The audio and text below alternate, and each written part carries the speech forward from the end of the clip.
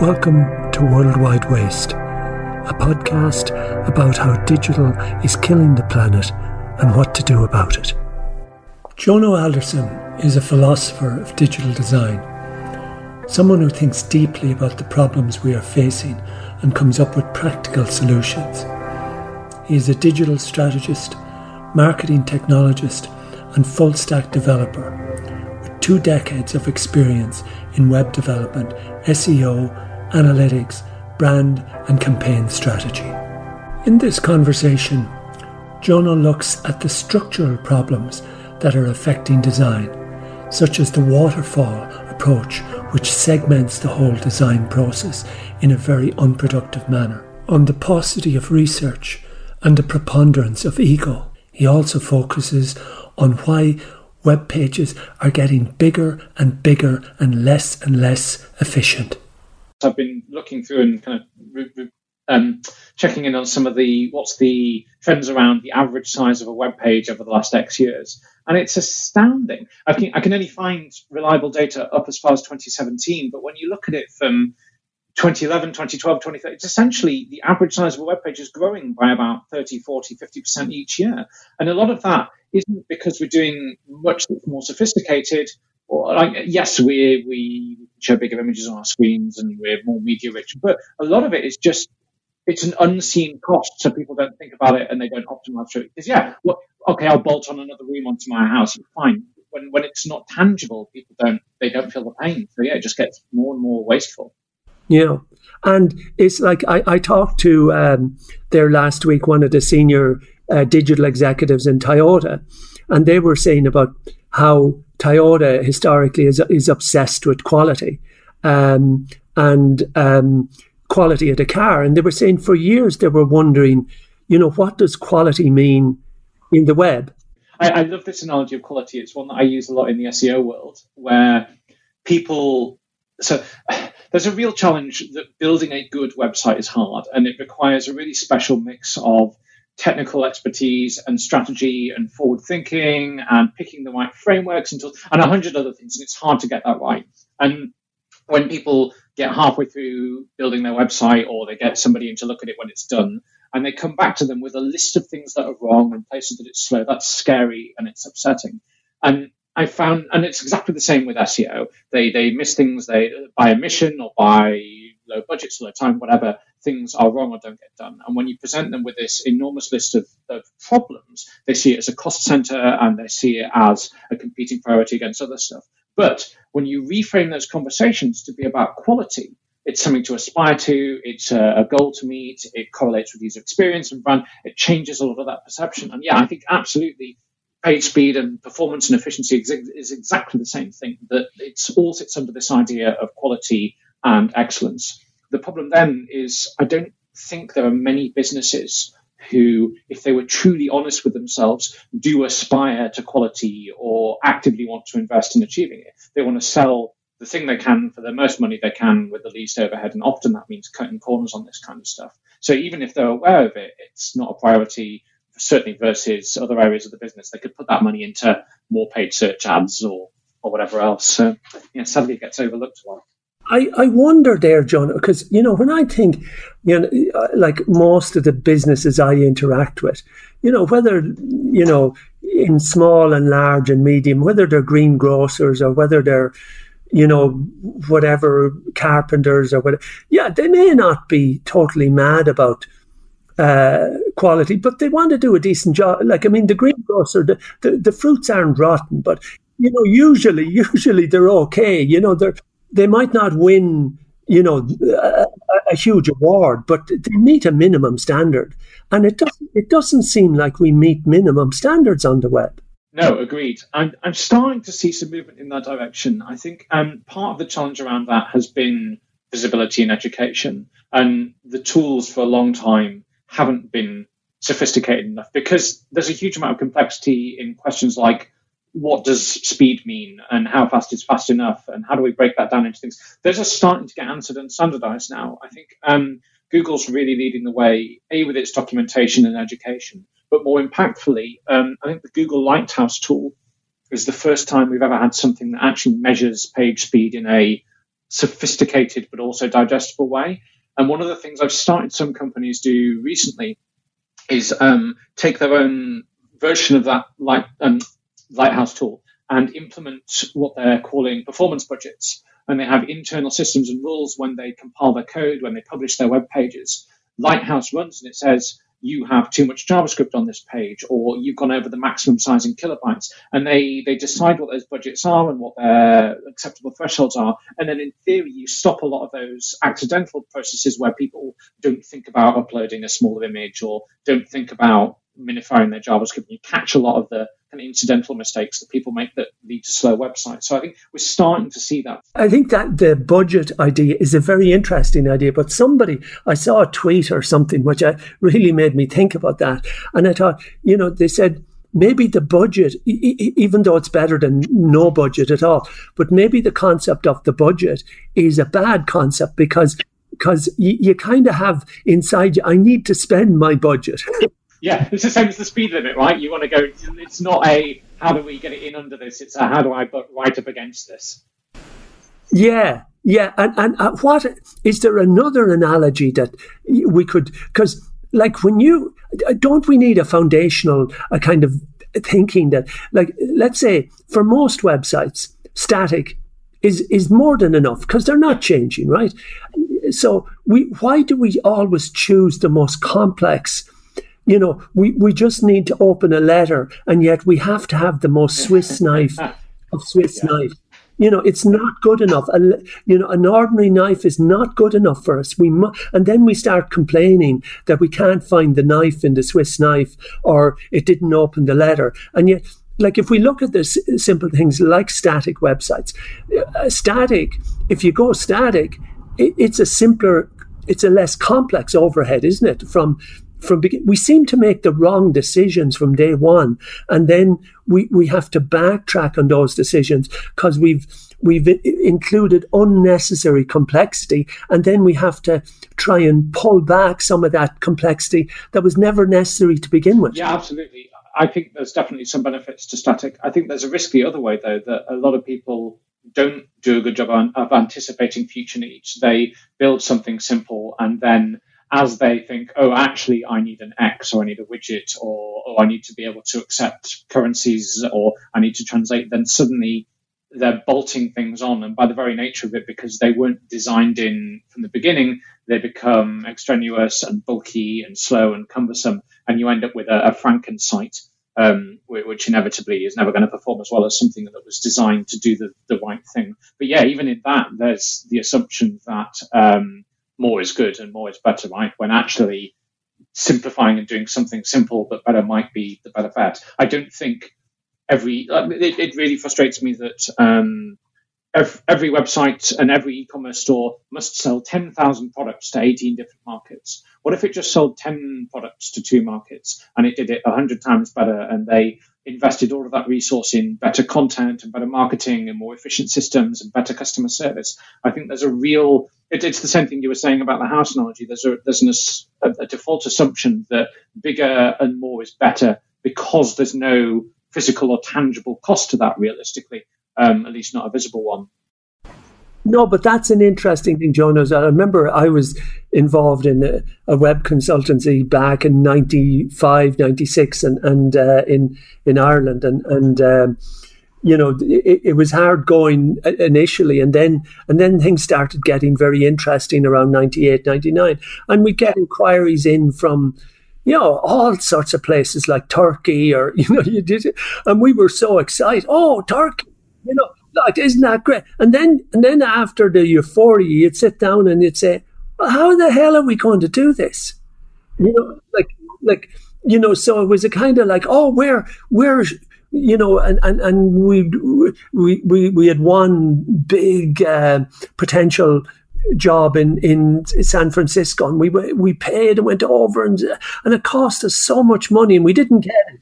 We didn't get and we realized all the time we wasted on, because the web is this kind of, you can deal with everyone, and we lose this sense of what you said there, the constraint. No, we just sell to these 2 countries, because selling to we only get 4 orders a month from, the other country, and it's not profitable. And yeah, the cost of investment and maintaining and scaling and managing that over however many years versus the effort you could put elsewhere, the opportunity cost of that is huge.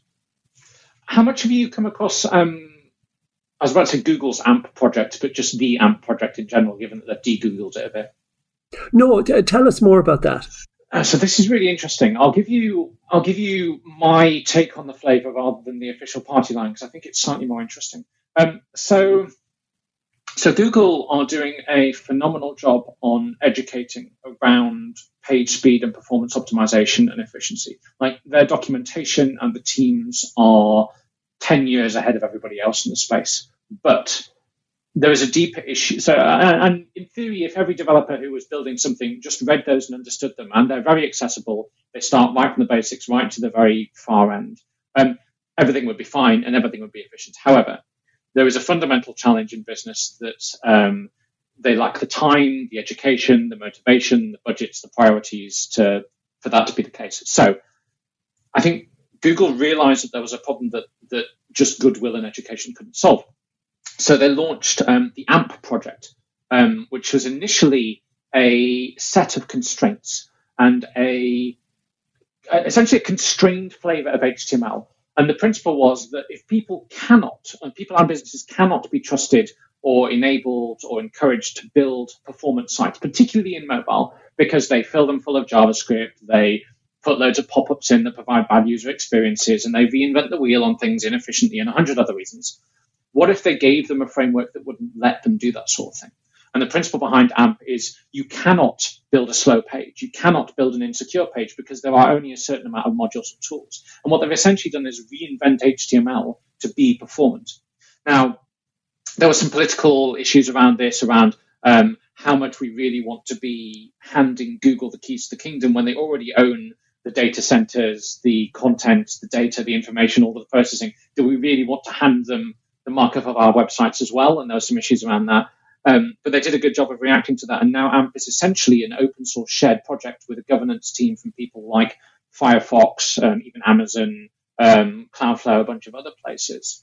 And it's increasingly becoming, I think, the de facto framework for the future of performant websites. And there's a huge amount of work going on in the space, but it's still constrained. So you can't build a slow or bad website with it. Now, they're struggling to get adoption in the West because everybody's keen on building their own thing. But in the East in particular, they're seeing huge adoption because baked very deep into AMP are things like when your network connection is poor, you get an offline cached version of the page, or it makes the right balance between server-side requests and client-side processing so that it never feels slow, even if there's a delay, and 100 other things. And it means that in places where network connectivity hasn't historically been great and websites have been big and bulky and clunky, it's a breath of fresh air. So there's huge adoption. And I think that will spill back over here.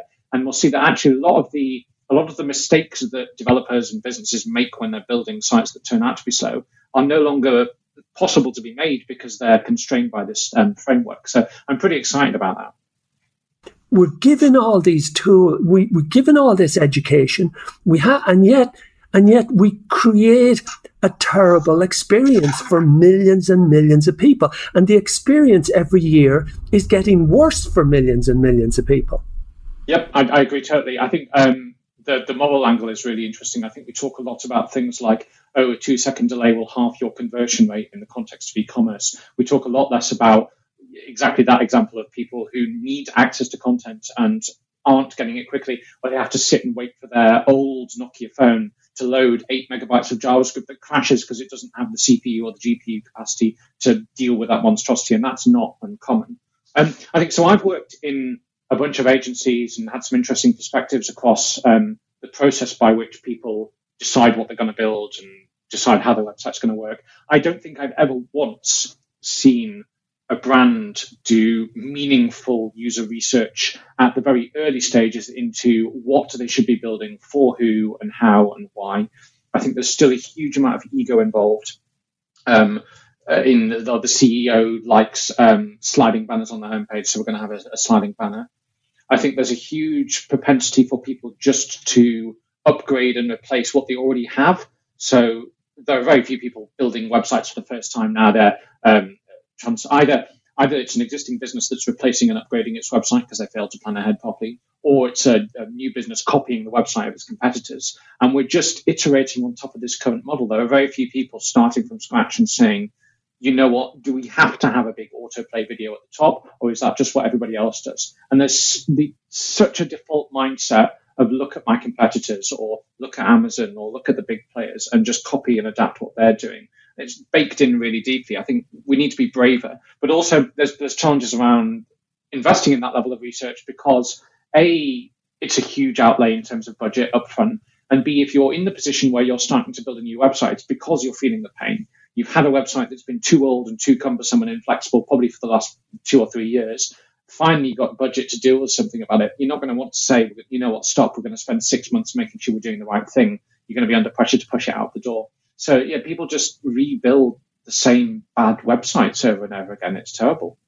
Yeah, and I think that's a great description, Joe. So we're getting closer now to the symptoms of, it reminds me, with this work I'm doing with WHO, I'm immersed in the whole coronavirus thing, and they say, well, until we have a vaccine, data is our vaccine. Yeah. And the only way we will manage to get anywhere near the new normal is with constant testing, contact tracing, and really getting on top of any clusters or any outbreaks. So the countries that are really successful at this test, trace. So the idea that you would go to Singapore or Hong Kong or Taiwan and say, hold on a minute, we don't have time for testing. We have to start building stuff. What's this stuff about research? The CEO had a dream last night and thought that if we did this in this color with React and wouldn't that be amazing? I mean, nobody would. You'd be locked up. You'd be sent to the mental hospital if you said that in a meeting for pandemic. And yet, that's the way web teams operate. That's the way web management operates. That's we don't have time to do it right. We only have time to do it wrong. Yes, yeah, and I there must have been dozens of times in agency life where I heard words to that effect, and it becomes the norm because everything's a scramble, and that's how you survive, which is a terrifying state of being. And is there any sign of that? Because, you don't survive by constantly scrambling. We end up with more and more inferior stuff. And, of course, we see that the things that do succeed, whether we like them or not, are the Amazons, are the Googles, are the Facebooks, are the, that don't overdo the ridiculous smiling banners. I mean, imagine if you went to Google and you saw a big bunch of people laughing at you saying, we're having a wonderful experience searching. You should try it too. With an awful stock photo. Yeah, I can picture it. It's funny that the organizations that are not learning these lessons are dying out. They just don't notice it. Is there any sign that the culture is changing, that a more methodical, because you see, part of Google's success is that rigorous engineering, methodical type of approach to things, and part of Amazon's success is that rigorous. Like Amazon would have 200 pages in testing at any one point in time. So it's like these organizations are openly telling the secrets of how they became successful. Yep. And yet 90% of organizations are looking at them and saying, that's interesting, let's do a big banner. Yes, they are precisely. I wonder how much, well, talking about getting to root causes, I wonder how much capitalism is the problem here, that you either have a self-funded business, which is bootstrapped or otherwise, which has finite time and resource and focus and probably can't invest in extensive research and testing over whatever product work they're doing, or you have the VC model where you have 1,000 of these businesses pop up, and one of them wins by chance, and then through funding and whatever, suddenly has enough to do testing and become the next Amazon, but the rest fail. And I don't really see a middle ground. Like, if you're starting out, it's very, very rare to have enough budget or resource or other constraints to be able to do this level of research well. That's tricky. So let's go through, we touched on some things, but say you send me a list of stuff around, say, one of the areas you said around tactics, reducing existing waste. Where, fire us some things that, like, let's say a developer that really wants to embrace this new, I don't know if it's a new way of thinking, but a kind of the more, what I call the art experience, rather than, because all of this, has major implications for energy consumption and waste production. Yes, and it's huge. like that. So, and it's growing every year. So let's say, reducing waste will create lighter pages, less content, easier to read, all sorts of good things are going to happen. So fire some ideas in specifically how you would reduce waste, whether it's in JavaScript, whether it's in, CSS, give us some ideas of waste reduction. Sure. I mean, I just want to step back for a second and to focus on something you said first, just to frame that. I think it was really interesting. You said this new thinking, and maybe it's not new. I don't think it is at all. I think that historically we were focused on this because internet connections were slow and shipping lots of kilobytes just wasn't viable. I think we've lost a lot of that. And part of that, when we start to look at where the opportunities are, is because web development has become much more verticalized. And we now have quite wide distances between people who do front end, people who do back end, people who do JavaScript, people who do design. And then gone are the days of the sole webmaster who had an eye on all of this and knew which levers he could pull to reduce this bit in favor of this bit. I think that's what we need to get back to. So the thing I always do when I start looking at performance is zoom right out and just look at how the page loads. And there are 100 tools to do that, from Google's Lighthouse I've mentioned to things like Web Page Test. But the absolute best one I find for easy wins and tactics is the browsers themselves. So Chrome, Firefox, others all come with a built-in set of developer tools, which you can open up. And it's like press F12 in Chrome on the Windows machine. And the network tab in that will show you the things on the page loading. And sure, there's detail in there that you can't see in the back end and things about how it works, but you'll start to get a very quick idea of where the bottlenecks.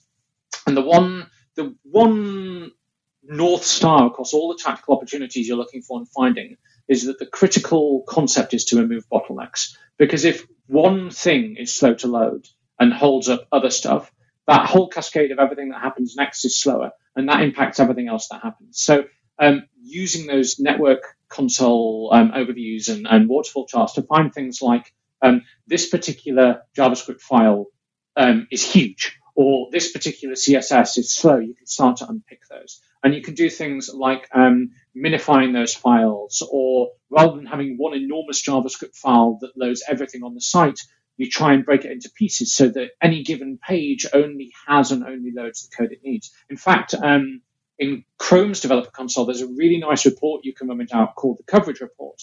And when you load the page, it records what percentage of the CSS and JavaScript in your files was used on this page. And you go, wow, so we've got this piece of JavaScript that loads our search box. And actually, only 10% of that code is being used on the homepage. Do we really need all of this in here? It turns out these features are only used on our contact form, for example. You break all of that out into pieces. Historically, that wasn't a good strategy because it made more sense to send everything at once to the client than have it all cached.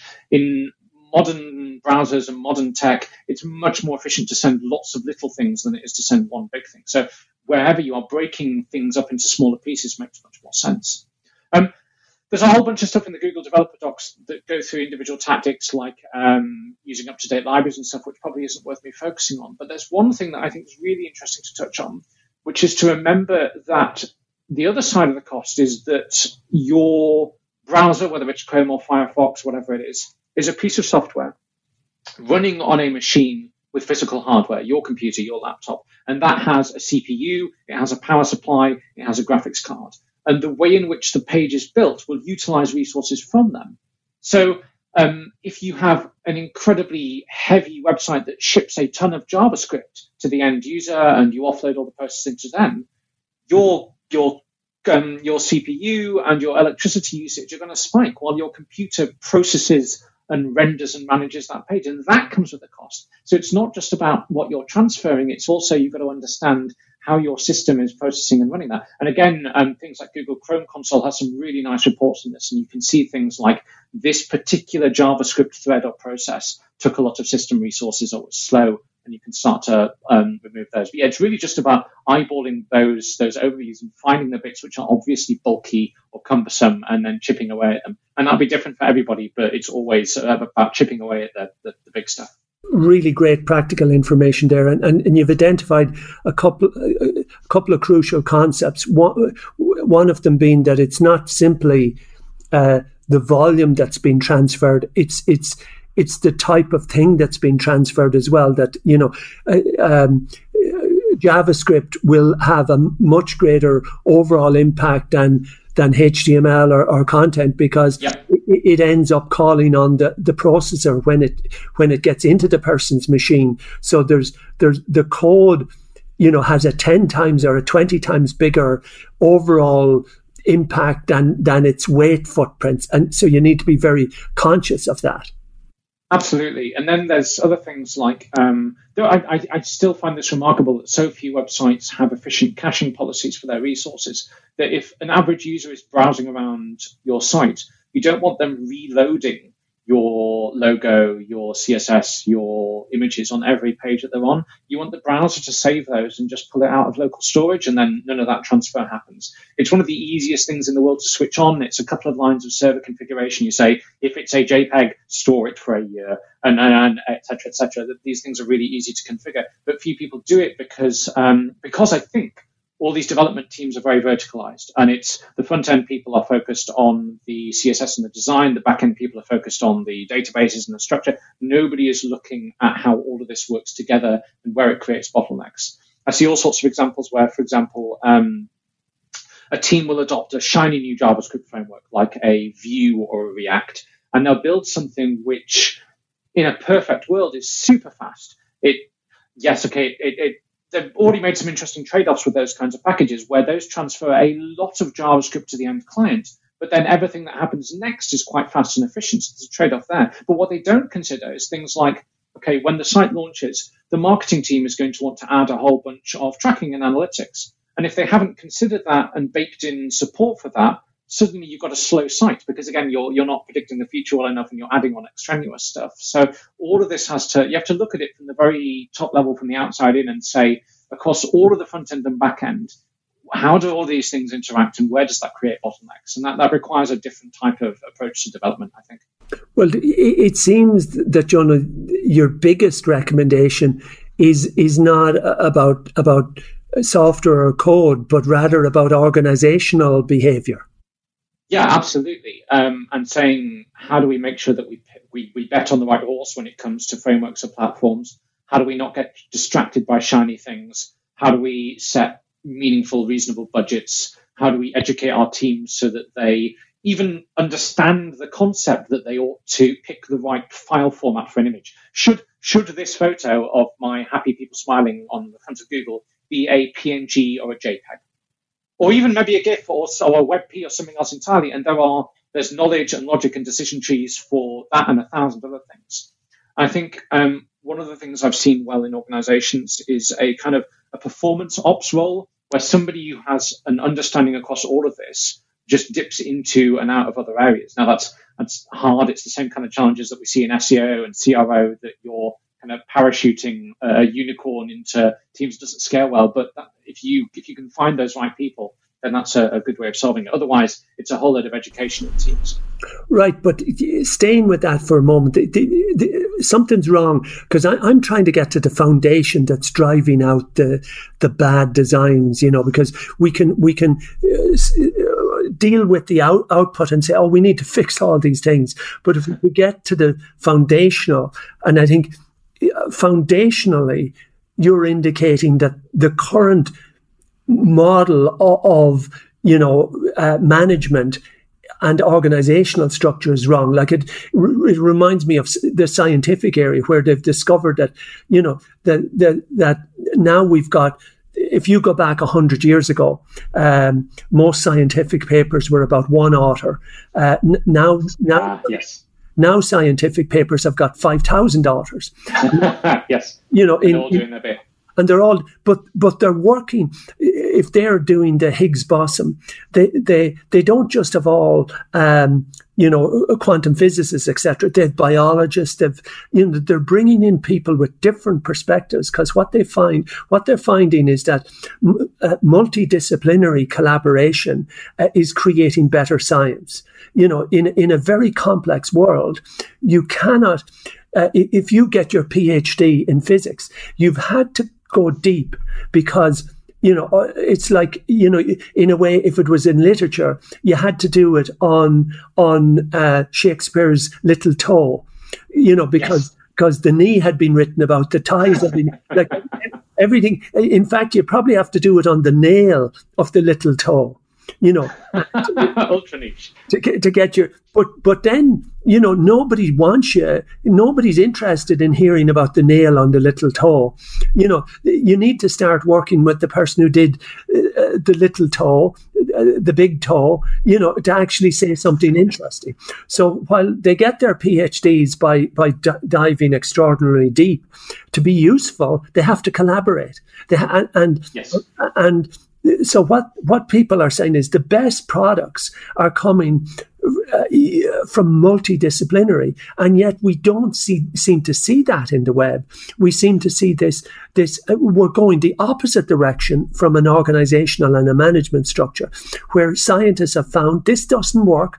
This won't lead you to good new innovative science, good new products. So if we had a model where the developers were more exposed to the marketers, to the content people, etc., that would be, so to speak, less efficient in the sense of churning out code, but quality. Don't turn the white code out.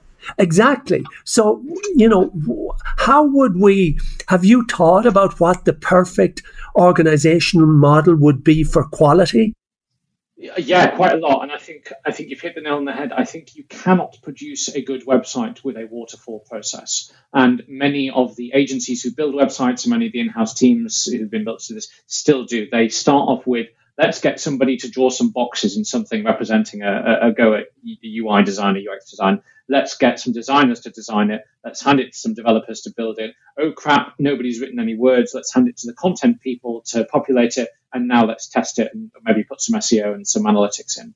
And every website comes out of this factory line and it's defunct. And there's some really, really common problems that causes, and you'll see this sort of stuff all the time, where this disconnect means that those stages don't join up. You'll see a design that looks beautiful, but when you click on a button, the whole page will jank and distort as the next thing loads. And that's because the designers drew something pretty, and then the developers built something that works in a certain way, and there was no overlap between them. So, okay, how should transitions between states work? And that's a really interesting example where once upon a time that factory line model worked, but as the web became more fluid, and as we unlocked the capabilities of JavaScript to look at things like websites that behave more like applications, with animation, with transitions, with tabs and sliding content, it's really hard to bridge that gap between design and development in a linear process, because the designers don't understand what's possible and how the technical mechanisms of it work, and the developers don't understand necessarily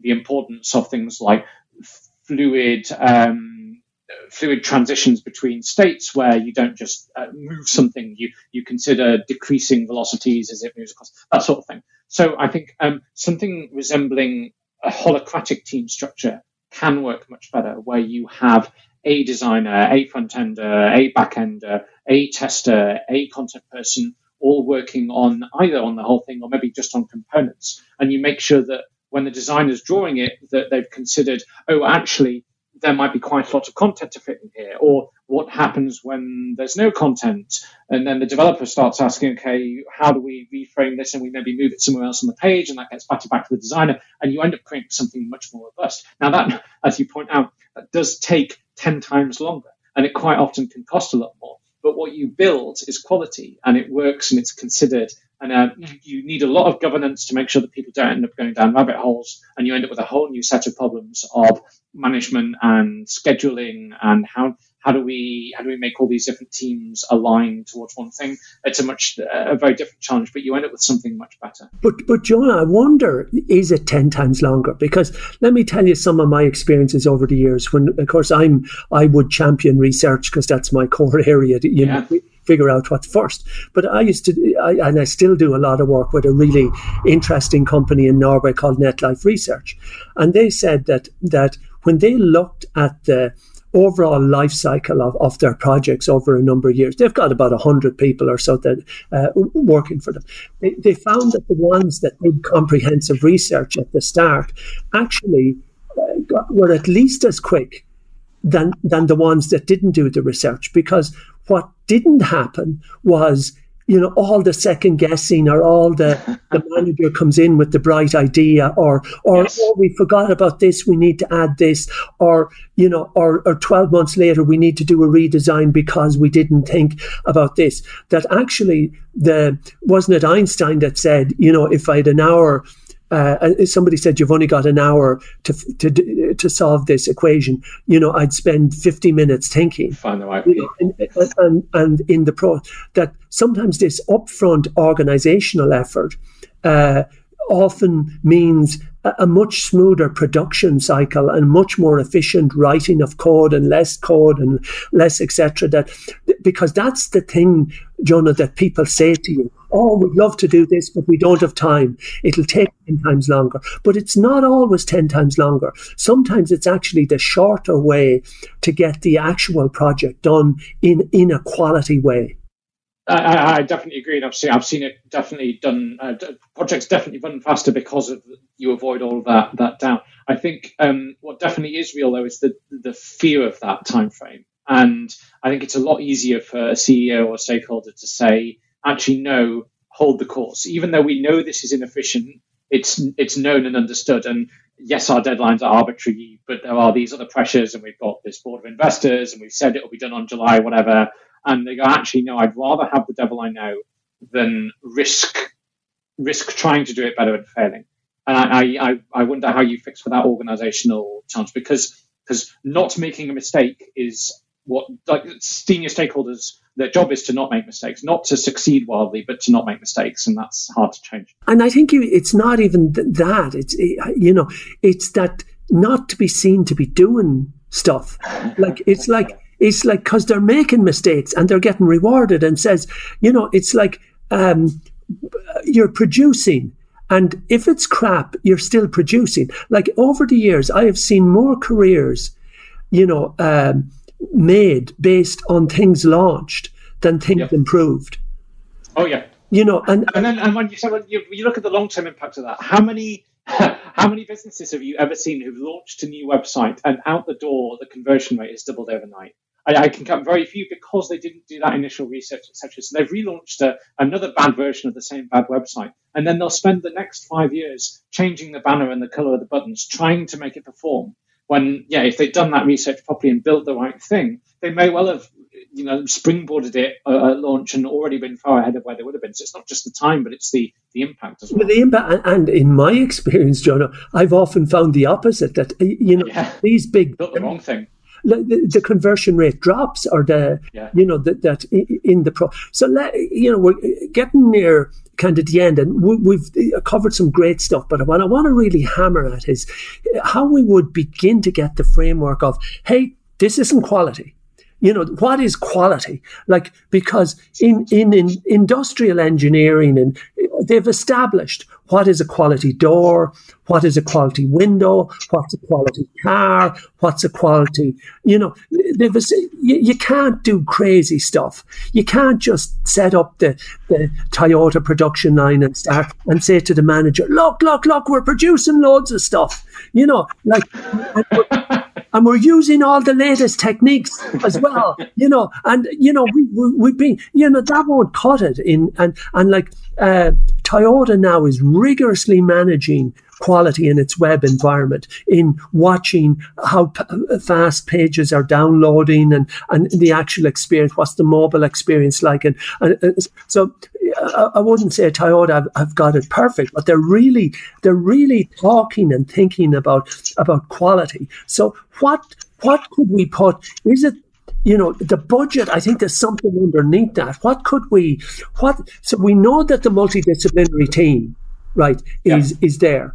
That's going to be a key to success. But what are they going to look at on a Monday morning? What are they going to look at on a Tuesday morning and say, yeah, we're meeting quality standards. Yeah, we're heading, and I don't know the answer.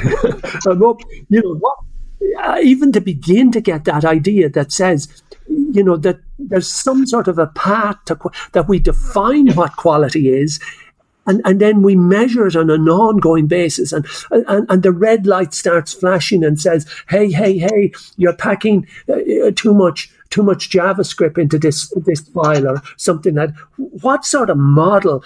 Multidisciplinary team is an organizational one that will get us more quality in a complex environment. Any idea of work practices or measurement systems that could, begin to frame the quality thinking from the very beginning of the process, rather than it being some sort of an urgent rescue mission at the end of it? And I think the lazy answer is that there's a huge team of much smarter people than me who've already been working on this for a while, and that's Google's AMP team. I think this is the problem they're trying to solve, because you can't define what performance standards look like without standardization, and the web lacks standardization. I think if you asked 1,000 web developers, which image format should you pick, going back to that previous example for any given image, you get 1,000 different answers. If you ask, when should links be underlined, you get 1,000 different answers. If you ask, what is a banner, you get 1,000 different. What is the best back-end framework for serving a progressive web? 1,000 different answers. And all of these people are making 1,000 small decisions on the fly about the thing they're building every day. Okay, today we're building a contact form. Should we left align the labels against the fields? Should we put the labels inside the fields? Should we change the size of all of these things are decided either in the design phase by designers for aesthetics or by developers on the fly as they encounter challenges. And until we get some kind of standardization underneath that, that's going to continue to be the case. So I think we need a base framework that answers questions like, what is a banner? How should a calendar widget work? How should site search respond when I click on the input field? Those kinds of things. And that is the heart of what Google's AMP project is doing.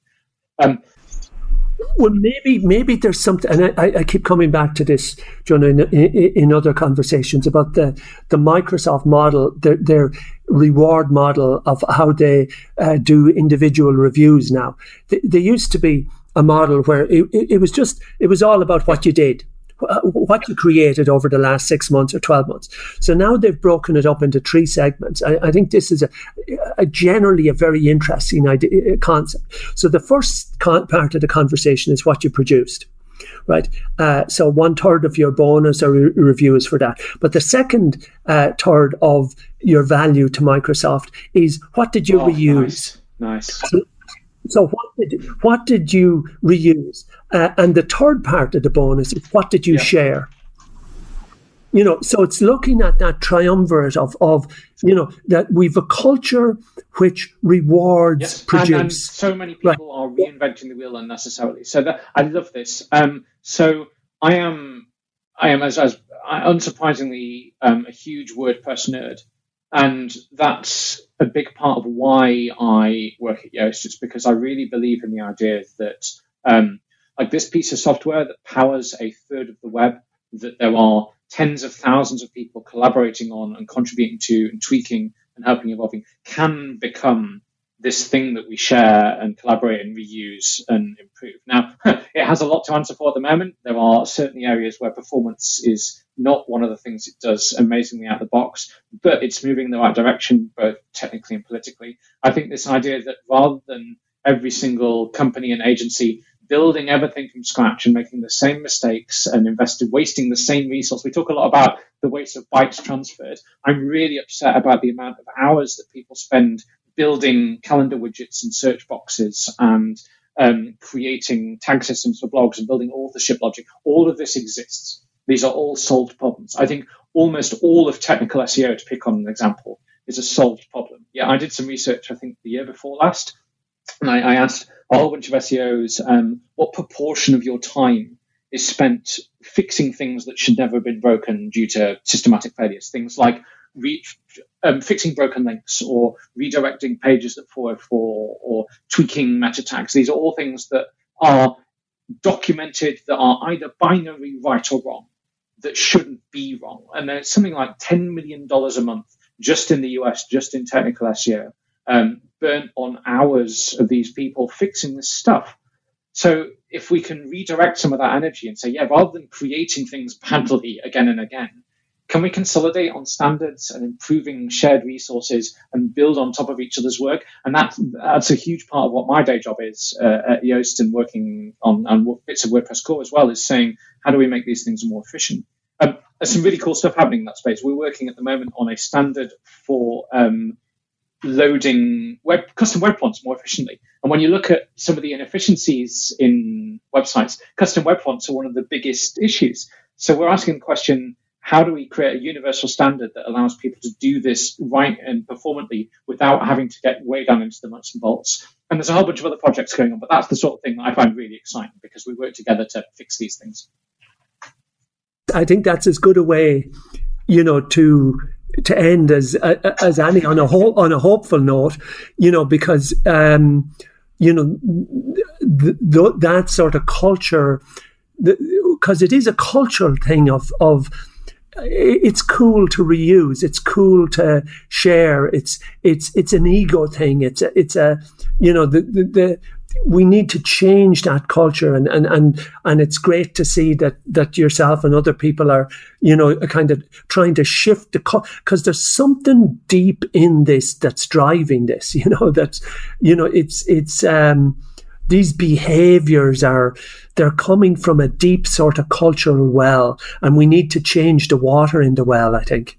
Yes, I see a huge resistance to the sharing culture, because from agencies who do a lot of this kind of work, they can't, or say they can't and refuse to do work which isn't billable. Like they live or die on what percentage of our hours drive direct money from our clients. So as soon as you start saying, you know what, would you mind taking 10 or 20% of your time and collaborating on the shared frameworks that all of these people use, even though that would benefit them and everyone else in the long term, they won't justify the expenditure. And then all the in-house people and people who are doing it themselves are very reluctant to do work which will also benefit their competitors, because they see that as a risk. So even though the water rises in the harbour, all the boats rise, they see that as a competitive risk. So they would rather reinvent the wheel badly themselves than collaborate and share in a way that benefits other people as well, which is really upsetting. If you're interested in these sorts of ideas, I've published a book called Worldwide Waste.